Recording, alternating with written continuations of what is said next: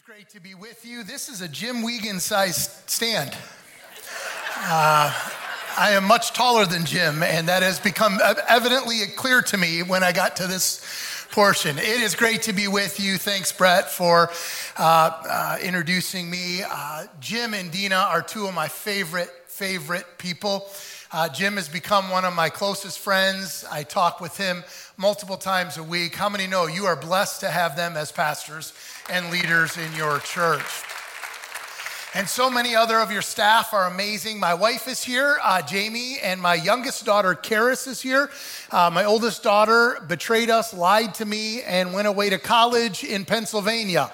And so I'm frustrated by that. I want to welcome all the campuses that are watching, and specifically want to celebrate your new campus in Saline. What an amazing journey that has been. And to all my friends at Saline, we love you. I'm so thankful for you. I've loved living this journey and getting to this point. And Pastor Ian is going to do a great job, and we're so thankful to you. People ask me, what does a superintendent do? A lot of things that you wouldn't care about and you wouldn't want to know. But I will tell you, my favorite thing is being with churches and being with amazing churches like yours. You may not know this, but the Freedom Center is known around our state and really even around our country as a premier, awesome church that's making an impact in the community. We're so thankful for you and honored to be a part of what God is doing. Today I want to share with you a message, and we want to do something great in the kingdom, don't we? I can tell you this as superintendent, one of the things that grieves me the most is when you're in settings with other believers and they think that church is the goal. A lot of our churches do church instead of be the church. And it is a concern that I share and that I carry around our state is that we've got to be better at being sensitive to the Holy Spirit than we are at just coming to church and checking off the boxes. There's a formula that exists in the kingdom of God. It's not a legitimate formula, but it's something that subtly goes through our minds. And it says this: if I show up to church and I serve and I tithe, it should equal an easy life. How many know all the disciples died and Jesus did too? How many know nowhere in the Bible does it promise an easy life, but it promises an amazing life rooted in the character and the depth of who God is. And today I want to kind of jump in. How many have ever heard the term the bottom line? That, the bottom line is this. You ever hear that term? Or maybe it's said in a different way. When you get down to the matter of it, or this is just what it is, or how about this? Let's just get right to the issue. Anyone ever hear that? Anyone ever have a mom? Yeah, my mom, she was a great lady. She was a truth teller. She passed away about 16 months ago, and I remember when she was on her getting near death, I said to her, I said, Mom, I'm really going to miss you. How many mama's boys in the house? I called my mom, like 8 of you. The rest of you are sinners and evil people. How many know mama's boys are good people? And I said to my mom, I said, Mom, I'm going to really miss you. And she said, I know, honey, we have a great relationship. And then she said this to me, but I want you to know the minute I die, I'm not going to miss you. I'm going to go to heaven. I'm not going to think about you ever again. So just know, I know you'll be sad, but I'm looking forward to being with Jesus. He's a little better than you. How many know that's a truth teller? Let's get right to the issue was kind of one of those things my mom would say. And too often we don't get right to the issue, the root of the discussion. People say that phrase because they want to get right to it. They want to resolve what it is that the main point is. Today I want to talk to us about the issue of covenant with Christ. It's going to be a little more theological probably than I normally preach, but it was something God put on my heart, and I have not preached this to any other churches, so this is new for you today. And we're going to be looking at Psalm 67 in a minute, but first I want to talk about the covenant of Christ and other parts to that, Old Testament, New Testament, and bring it to a point. Are you with me? Okay. So I just finished attending a World Missions Conference. My wife and I just got back Friday night, and I want you to know I'm astonished by what our missionaries go through to share the gospel. I want you to know, like never before, or maybe in increasing measure, we are finding that our missionaries around the world, really their lives are at risk. One of the people from our church who went off to the mission field, who was instrumental in my wife's faith journey, was murdered jogging on the streets of Libya a number of years ago when they found out he was a missionary and shot him as he jogged. I am watching missionaries around the world decide that their life is willing to be given to the cause of Christ. Yet here in America, what I find is we're better at giving to missions than we are living our own missional journey. Can I tell you, you should give to missions. How many are thankful for Kingdom Builders and all the things that you guys do? What a blessing. You should give. You should give generously. You should give lavishly. And you should give of yourself to the message and the purpose of Christ. Now, I know I'm in a church that's a soul-winning, reaching out, community-driven church, but I also want you to know events and ideas that churches put in your path are part of the way God reaches the world, but nothing should negate your personal call as a minister of the gospel of Jesus Christ. It doesn't matter all the other things we do. You are to be a witness for Him. And obviously, Jesus made that expectation when he said we're to go into all the world and preach the gospel, baptize those, do those kind of things. It's part of what Jesus and God expects of us. But oftentimes in the Christian world, we find ourselves living sort of a segmented life. We approach things from this standpoint, sort of like the stewardess or steward on a plane. How many know the whole spiel where they stand there awkwardly buckling seatbelts and you think, wow, you get paid how much to do that? We hear the drill and we decide, yes, I know that there's a process to this. I know what we're supposed to do, but we don't really listen, and I can tell you why. It's because we've all heard it before and we think we'll figure it out when we need it. It's kind of how the world is approaching the message of the gospel. It's this idea, it's this concept that says this. People in the world, we as Christians view people who don't know Christ as people who've probably already heard it or will get to that right at the time of their death. We see people in the kingdom of God not sharing the message of hope in the manner and the purpose of intentionality before crisis comes. Can I encourage you? Crisis is an opportunity where God can do something great. But wouldn't it be better if we shared the message of hope prior to a crisis occurring so they have Jesus before the mess, before the struggle? And we tend not to share because we know it's just a job that I'm working at. It's just what it is I'm supposed to do. I don't want to get too deep into things with people. I don't want to offend people. I mean, after all, the He Gets Us commercial is causing controversy everywhere. Come on, Christians. So the question becomes, how do we as believers understand the purposeful drivenness of God to be within our lives, that we view ourselves on point everywhere we go? My wife and I were Christians. We were pastoring a church. How many are grateful I was a Christian and pastoring? And we were doing a good job. Our church was growing. Our church was healthy. It was vibrant. It was alive. It reminds me a lot of the Freedom Center. And our name was Freedom Christian, so we had that in common. And we moved into a new neighborhood where we built a house, and it was like a frat village. Everyone in the village was very young, and it was a party central. I mean, they would have parties like you would only see in movies. And so our daughters were young at that time, probably around, 8 and 5, something like that, yeah.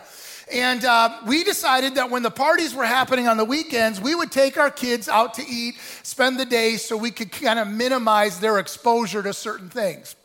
We came home, and my oldest daughter at the time, who was 9, is staring out the window. The party had not ended, and she said, "Dad, how come we're not invited to the party?"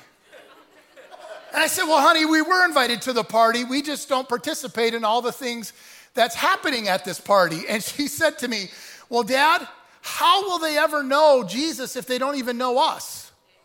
So I grounded her and sent her to bed. Just kidding.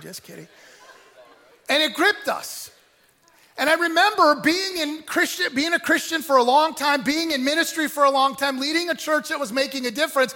I realized that I had abdicated my personal responsibility as a believer to be a witness wherever I go. So we started telling our church, hey, we're hanging out with our neighbors. It was amazing. Our neighbors were very much partiers, as I said. So I would bring my Diet Pepsi to the parties and we would hang out. And what happened was the people in the neighborhood, the guys I would hang out with for football games or fantasy football drafts, I didn't realize what was happening, but I would come to these parties and eventually they had a case of Diet Pepsi for me. And I would come to that and new people would move in the neighborhood and they'd say, hey bro, you want a Bud Light? And the other guys would go, shh, he drinks Diet Pop. And the guys would look at me and they'd go, good for you. And I realized they thought I was a recovering alcoholic. It was amazing. It was amazing. My wife says, are you going to tell them? I said, no, I'm not going to tell them. Let them believe whatever they want to believe. But God started to get a hold of it because I wasn't living up to my part of the covenant relationship that God expected. See, there's a partnership we have in Christ. Let me give you a definition of covenant. This is the biblical definition. It would be an agreement between God and his people, which God makes certain promises and requires certain behaviors in return. Maybe give you a better understanding. This is just my phraseology of it. An agreement between two groups that involves promise on the part of each other to do their part. It's a covenant relationship. The concept of covenant relationship with God and his people is one of the most important theological truths ever found in Scripture. A covenant in the biblical sense implies much more than a contract or a simple agreement. A contract has an end date. How many know that? You have an end date to your mortgage. How many say, even so, come quickly, Lord, and finish that thing? There's a contract agreement when you purchase a car. But a covenant is very different. It is a permanent arrangement. There's no expiration on it. It's not that you reach a certain level of Christian and then you say, I've made it, I've done it, it's all good. A contract represents only one aspect of a person's life and a very specific, narrow focus. A covenant covers the entirety of the person as a whole. It embraces all aspects of a person's dreams, of their purpose, of their destiny. It's a word in the Old Testament that's used 250 times, and it means to cut. It means to cut away from something and join to something else. In fact, in the Old Testament, every ritual related to this covenant concept involved the cutting. There was some sort of process that was always part of the relational repentance. We see in Genesis 31, some was done by a holy meal. Abraham had male children circumcised as a sign of a covenant with God, found in Genesis 17. In Exodus 24, we see that Moses sprinkled the blood of animals on the altar of the people, so that on the altar and upon the people who entered into the covenant of God at Mount Sinai. God made a lot of covenant agreements with Israel. How many know the deal with Israel summed up was this: if you'll be my people, I will be your God. It was that simple. If you'll be my people, if you do what I ask, if you are a part of it, didn't mean he didn't love them. It just meant the agreement was, if you do the things I've set before you, I will be your God. And how many know every time Israel followed the commands of God, they had miraculous, powerful victories? How many know every time they broke the covenant agreement, God was faithful, but not faithful until punishment came and they repented? It was this agreement they had. In fact, it's throughout the Bible. God makes the agreement with Abraham. He said he'd bless him and his descendants so they would be what? A blessing to other people. To Noah, he made the promise that he will not send another flood like he would do there, but Noah had to do what? Build a boat. David and his descendants were promised that they would be royal heirs to the throne of Israel. You can see that in 2 Samuel in chapter 7 and 22. But this, part of the agreement was that David had to be one who followed after God. And there were also covenants in the Bible, people to people. We won't go into those, but David and Jonathan had a covenant bond relationship between them.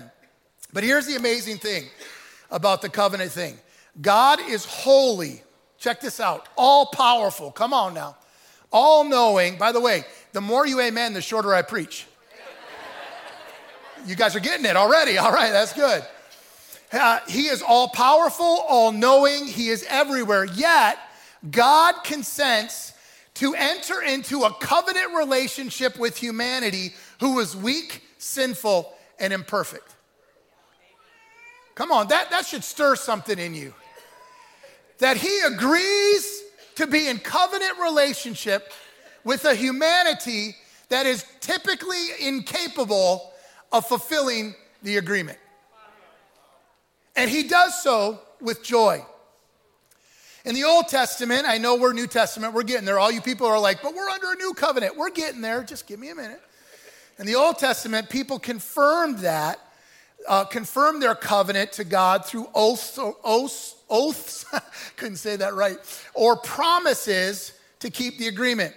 In Exodus 24, the nation of Israel promised to perform all the words the Lord had said. In 2 Kings 23, it says when people broke this covenant, they were called by their leaders to renew their oath. By contrast, though, even though humanity fails God often and frequently, God never breaks his promise. How many are thankful that God is dependable, faithful, and never breaks his promise? His oath to Abraham in Genesis 22 was fulfilled, and he calls it an everlasting commitment in Genesis chapter 17. The agreement, if you'll be my people, I'll be your God. And then the New Testament covenant was made. How many are grateful for that? By the way, if you don't know this language and you're new to faith, this covenant thing, here's what that means for you. If you've made Jesus Christ your Lord and Savior through repentance of sin because of what Jesus did on the cross, you're in the new covenant relationship. How many are grateful for forgiveness of sin and Jesus' new covenant relationship? The concept originated with a promise to the prophet Jeremiah. When God told him, hey, this is what's going to happen in chapter 31, verse 31. It was a prophetic a shift to a new covenant that would be resonating with the hearts of man that would be fulfilled in the New Testament. The New Testament makes a clear distinction between the law and the covenants of promise. In other words, the Old Testament covenant was changed through the work of Jesus Christ on the cross. How many understand that?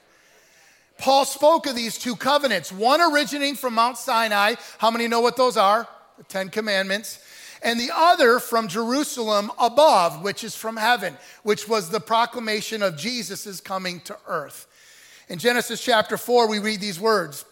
I'm taking these things figuratively, for the women represent two covenants. One covenant is from Mount Sinai and bears children who are to be slaves.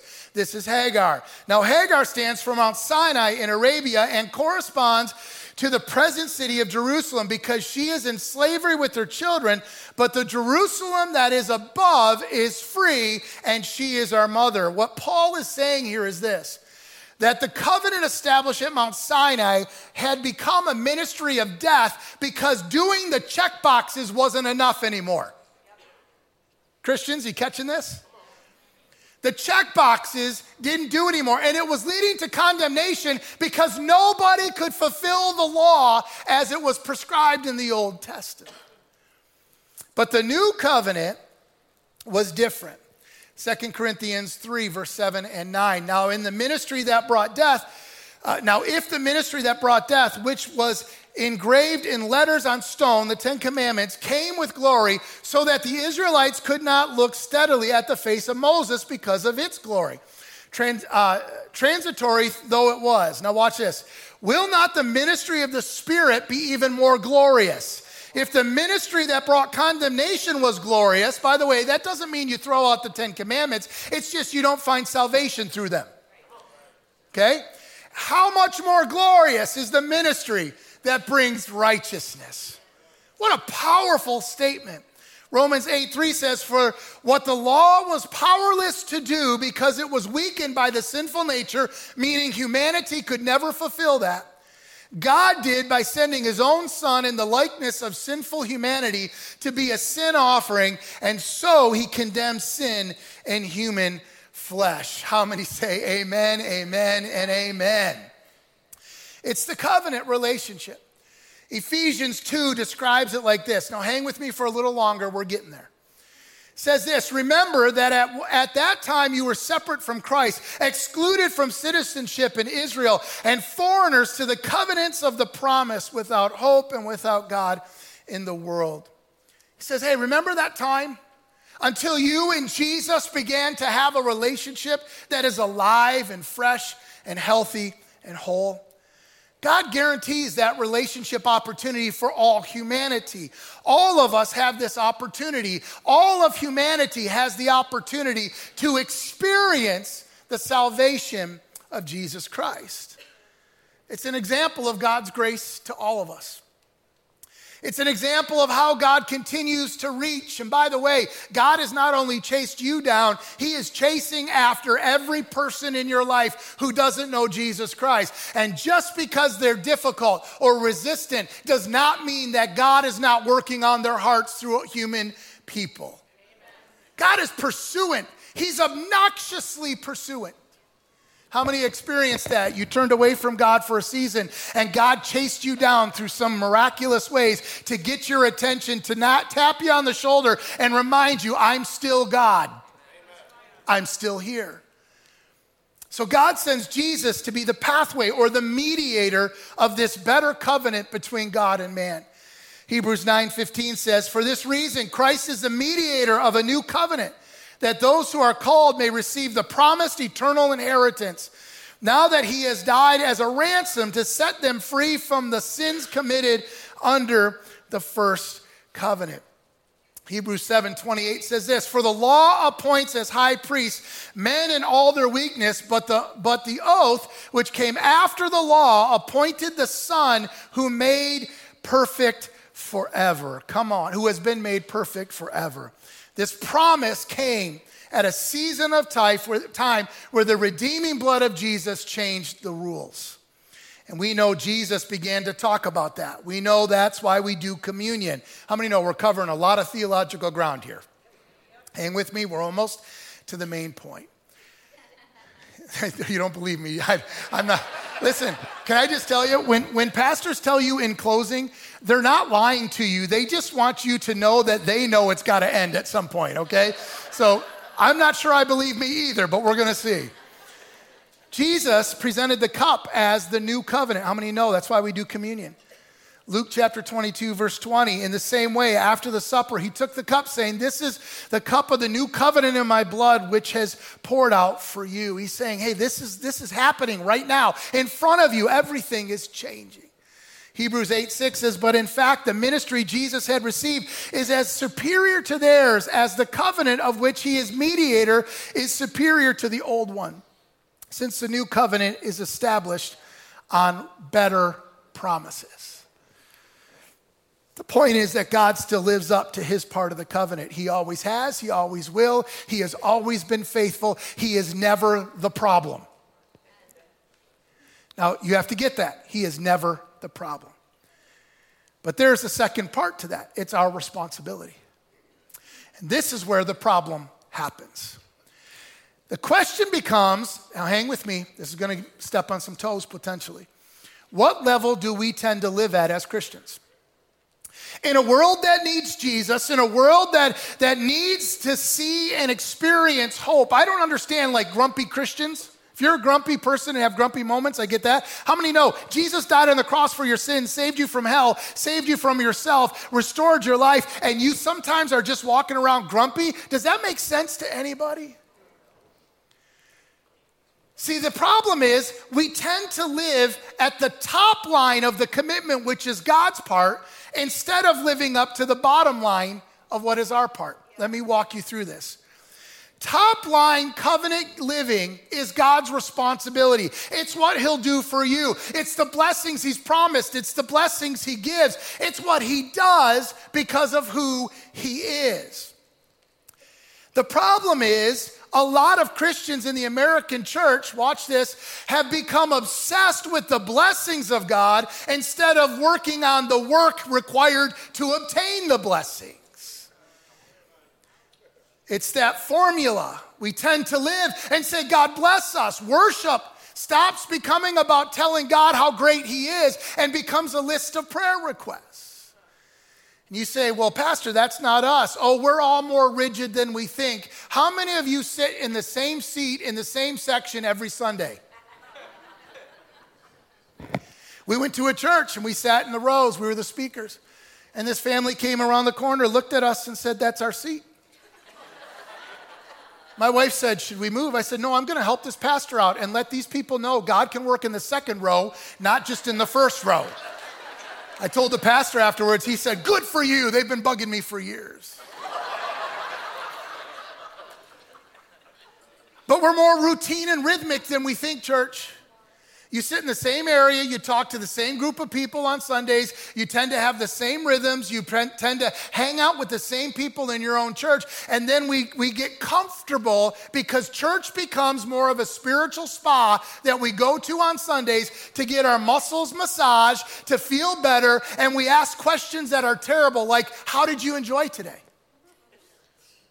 How many know church is not about your enjoyment? How many know if God's speaking to you, sometimes you won't enjoy it? In fact, some of you are going to get in the car and say, I do not like that guy. I get it.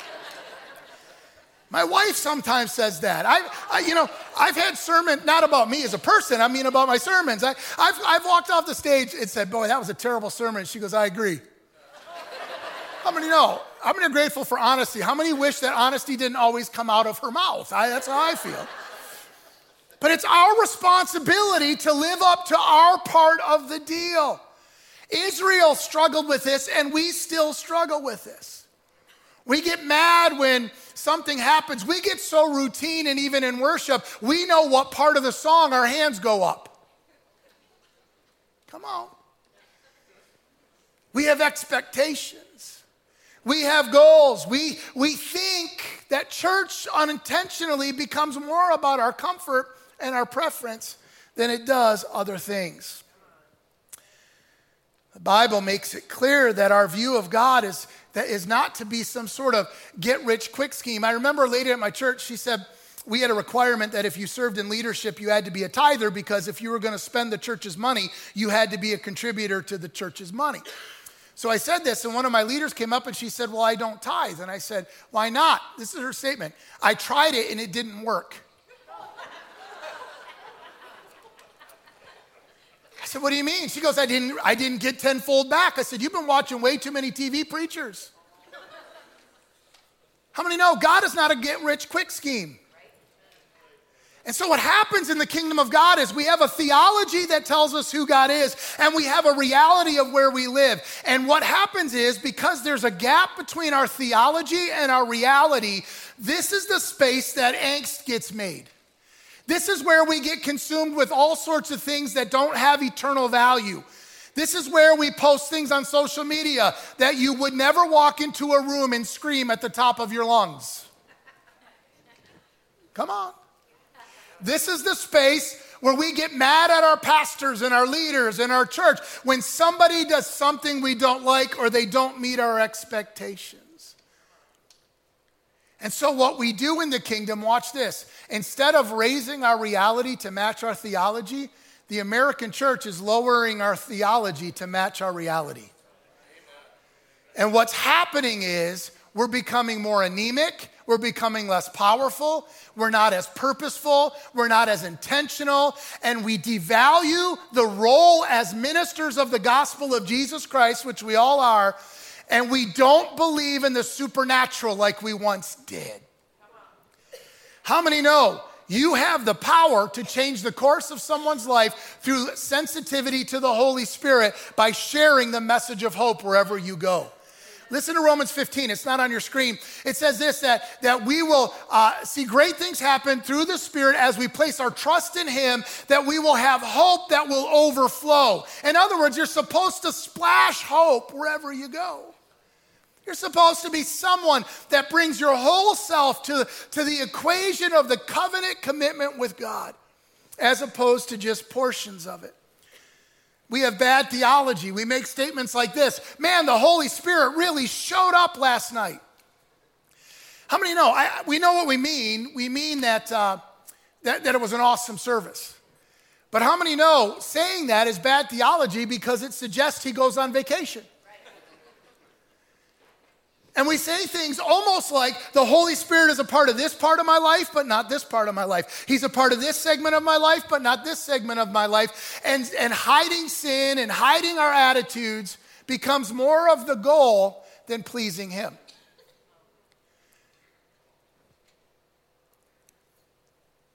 We ask questions and think about things through the lens of our comfort. Now, let me just say this. God does want to bless you. And you know what I think one of the biggest frustrations God has is his inability to bless us because we're not living up to the bottom line of our covenant relationship. I remember when our church was going through, I became senior pastor right before the economic downturn of 2008, like 2 months before. A third of our church was unemployed.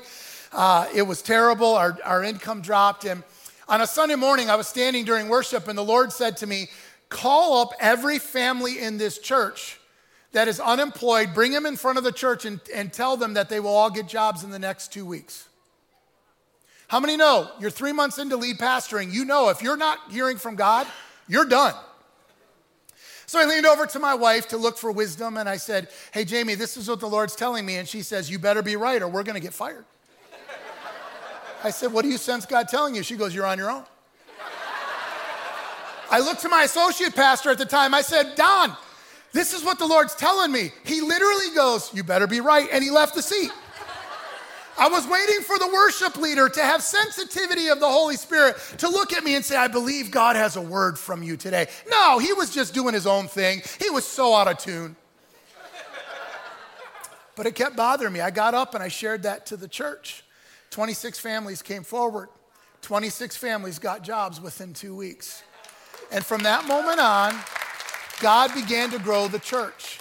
In fact, every year I was pastor, our finances grew. We sent 15 missionaries out of the church. 60% of our congregation became new converts. Come on, 60% of our pretty large church became new converts. We were so embedded into the community that at a event, they honored our church as Volunteer Organization of the Year in the third biggest city in Michigan. And the reason for that, over all the companies that gave millions, is the mayor said, you gave millions, but they gave hours and their time. Boy, did that not go well when he made the statement that Freedom Christian was not just a church in the community, but it was the community's church. God did something from the day of us deciding as a congregation that we were going to live up to the commitment and the covenant that God gave us. Can I tell you something, church? In the American church, we've got to stop being consumers and realize he has saved you from hell. He's already done enough. He doesn't need to do another thing to prove his value to you. But aren't we grateful that our God lavishes blessing upon blessing upon blessing? And the biggest blessings he gives you is that you are the temple of the Holy Spirit, and he gave you the church to dream life alongside of, to live life alongside of. Bottom line living people who live up to the bottom line, so they live in that covenant relationship, are not consumed by what they get, they're consumed by what they give. They are not consumed by getting blessings, they are consumed with being a blessing. It's people like Brett Carlton, who I just found out plays keys, and I know he plays drums, and he knows everything about technology, and he has the most amazing little daughter with the most amazing personality you've ever seen. What can't that guy do? But the reality is, he gives because he understands what he's received. Listen to Psalm 67, and I'll have a keyboard come on up. How many know all preachers sound better with the keyboardist in the background? It's probably going to be Brett, actually. It is. There he is. Brett says he can't sing. Would you sing for us, please? Okay, not a chance. You know, I'll just tell you this. I'm going to go over my time, but I have to tell you a funny story. One time I was speaking at a conference for teenagers from a different denomination, and they got the whole confusing story mixed up. They thought I was a Christian comedian, musician, and I'm not a musician, and I'm not that funny. And so I thought I was speaking to their youth convention students to do a sermon, and I found out while I was about to go on stage that it was a night of 10,000 laughs with Christian comedian Aaron Hlavin. And the guy says, there will be no sermon. I put my Bible down, they handed me a guitar, and I stood out on stage going, ring, and they thought it was funny. For 45 minutes, I told stupid things I've done in my life. At the end, they said, that was the funniest thing ever. I said, that was a miracle from heaven right there. So I was going to try to do that to you, Brett, but I didn't. I want you to listen to Psalm 67 because this is a microcosm of everything I've just shared. May God be gracious to us and bless us and make his face shine on us, so that your ways may be known on earth, your salvation among the nations. Did you catch that? What God does, what we do. May the peoples praise you, God. May all the peoples praise you. May the nations be glad and sing for joy, our responsibility. For you rule the peoples with equity and guide the nations of the earth. That's his responsibility. May the peoples praise you, God, our responsibility. May all the peoples praise you. The land yields its harvest, God, and our God blesses us. That's God's part of the equation. May God bless us still so that all the ends of the earth will fear him. It's our part and it's God's part working together. Kingdom Builders is not a program. It's an opportunity to do your part of the covenant relationship to accomplish something God set out to do. And God blesses you. You know, I had a guy at my church one time, he came to me and he said, Pastor, I got this job and I hate it. It pays all my bills and I have money I can put in the bank, but I hate it. I said, brother, we've been praying for a job for you for 2 years. He said, yeah, I got one, but I hate it. And I said, are you just cursing the blessings of God because you're grumpy and don't want to work? How many know? Not a great statement for a pastor to make if you want to keep that guy at your church. But I didn't really want to keep him at our church. He was a jerk. Anyway, I shouldn't have said that, but that's okay. I'm not looking at my wife right now because I know I could feel it. I can feel the judgment coming my way. I want you to know people get that way. You know, I had a guy after COVID call me one day and he said, Pastor, I want you to understand something. We now give in a box and I don't want to give in a box. I said, what do you mean you want to give in a box? He goes, you have us put our offering in the box. We don't pass around those bags, and God intended it to be that way. I said, are you leaving the church for that? He goes, yeah. I get off the phone with him. His wife calls me back and says, Pastor, he's not leaving the church. He's an idiot. He said, we're not leaving the church. And by the way, he hasn't tithed in his whole year. So this is June. She says, I'm frustrated. If he's going to hurt my pastor, I'm going to hurt his pocketbook. And she said, so I told him to make up all his tithe, and he's coming to the church with a check. He's an idiot. We're not going anywhere. I'm sorry he wasted your time, but the church is going to get some more money. About 10 minutes later, he calls me and says, hey, Pastor, did my wife call you? I said, yeah. He goes, she's pretty mad. I said, I know. He goes, I got a check. What do you want me to do? I said, put it in the box. He goes, good one, good one.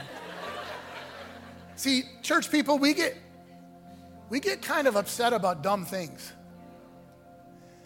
We kind of get upset about things that don't matter, and we're less upset that your neighbors are going to hell. Because you're standing in the room, and it took a 9-year-old daughter to get my wife and I's attention. Let me tell you the end of that story. Hanging out on the back deck one day, my neighbor says, Aaron, my daughter is having nightmares every night. How do I help her? He's a 40-year-old guy. And I said, pray with her.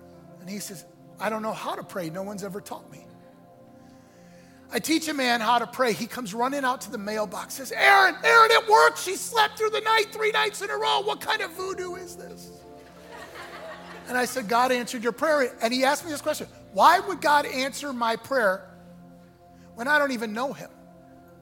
He said, because he loves you. You know what he said? We're going to church Sunday. They invited themselves. How many know? You live right in front of people. You share hope. You act like Jesus is alive. And people want to know why you are happy. See, when we live up to the covenant relationship, we do our part. We understand that the first parts of the 10 Commandments were about the relationship with God, but then the second parts were the relationships with humanity. If you listen to the two greatest commands, love the Lord God most so you can love others best, like you love yourself. Adam and Eve started off with bottom line living. They wanted to step into the top line, to learn something, to be in charge, to get something for themselves. And look what happened. The Tower of Babel, they wanted to build a tower so they could get to heaven. And the result of that was 70 different languages were birthed because of something they designed to do to get to the top line. Let me just challenge you as I conclude. Let me just encourage you with this. God didn't call you to exist. He called you to do something great. I just simply believe this. God wants to do something greater in the days ahead. I don't think the world's going to get better. I think it's going to get worse. How do we know that? The Bible tells us it will. How many know we've got wars and rumors of wars and all sorts of things, and I don't know when Jesus is coming back. And by the way, anyone who tells you they know, they don't know, because the Bible makes that clear. I remember the guy who wrote 88 Reasons the Lord's Coming Back in 88, and then in 89 he wrote 89 Reasons the Lord's Coming Back in 89. Come on, let's not worry about that. But here's what we need to worry about. Are we living with purposeful intention with every person we interact with? Every time I walk into a room, a gas station, a restaurant, any place I go, I started praying this prayer. Lord, let me be someone who brings hope to people while I'm in this place. You can ask my wife and my daughter, everywhere we go, people randomly walk straight up to me. It's obnoxious. They say, my daughter said, please don't talk to anybody. I said, I have to. And you know what? Why I realize people do is because I smile. Not in a creeper way. Not that. I look happy. I talk to people. I say, how are you? I help short people. There's a lot of short people in the world. I help them get things off the top shelves of Kroger. Yeah, I heard some thank yous. You're welcome. You're welcome. Yeah. I remember taking something off chicken bouillon cubes, and an elderly lady who was really short, she said, thank you. You remind me of my son. I said, I'm sure he's wonderful and handsome. She laughed and she said he was. Found out her son had been killed in a drunk driving accident. She hadn't been back to church since then. And in the Kroger, recommitted her life to Jesus Christ because somebody was happy and tall. Listen, don't think God can't use you in these small ways. You are not at your workplace to get a paycheck. God has collected you with like talents to be an influence. Christians should be the most on time, hardest working, best prepared people in a place. Why? Because you do it unto Jesus. When you pump gas and it's not working, don't be grumpy when you walk in when it doesn't print out your receipt. Walk in and realize it's an opportunity to interact with somebody for a moment. Tip well at restaurants. And if you don't tell them you're a Christian.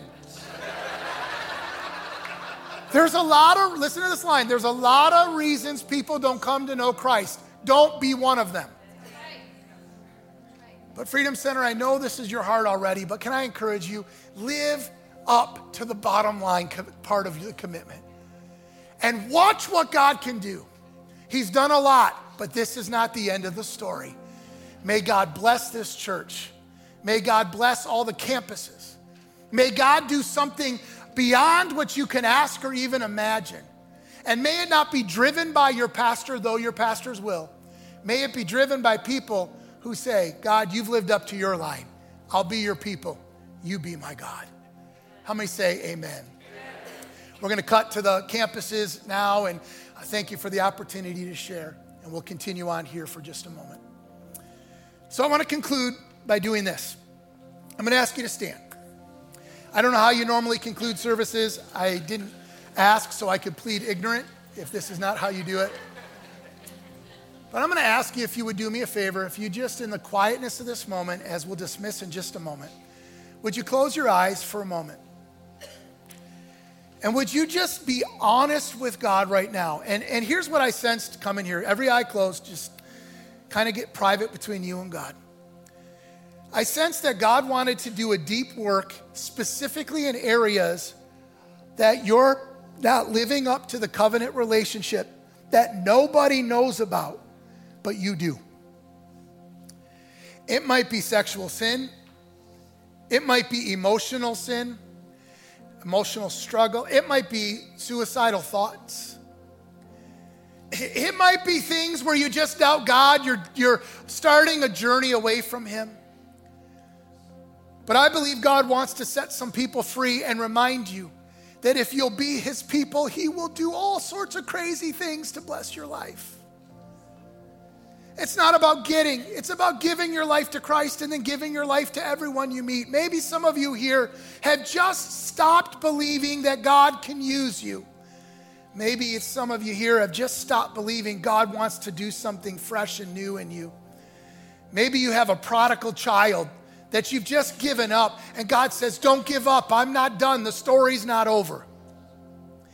But I think today God wants to do a deep work. And so I'm going to ask you to raise your hands, and I'm going to ask you to just pray this privately inside of you as I pray for you. Lord, you see our hands. But more importantly, God, you see our hearts. You see the depth of what is going on. You know, nothing has been hidden from you. You know, you see, you understand. So Lord, right now, I pray you'd bring freedom to this place.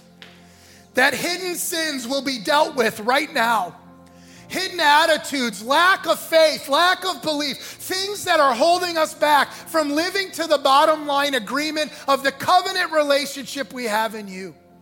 Lord, I pray you'd spark a new passion like never before. It's always been there, but God, do something new.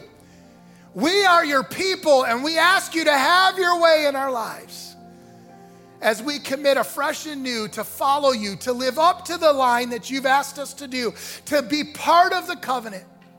Lord, we'll be your people. Would you begin to tell them, I'll be your people. I'll be your people, God. I'll be your person. And Lord, set this church on fire in new ways for you. We ask all of this and believe all of this. In your holy name we pray. Amen. Amen. Well, I was told you guys get done around 10:10, so I went 5 minutes over, so I apologize. But God bless you. Thanks for letting me come. We're praying for you. We love you. We believe in you. God bless you, and have a great day.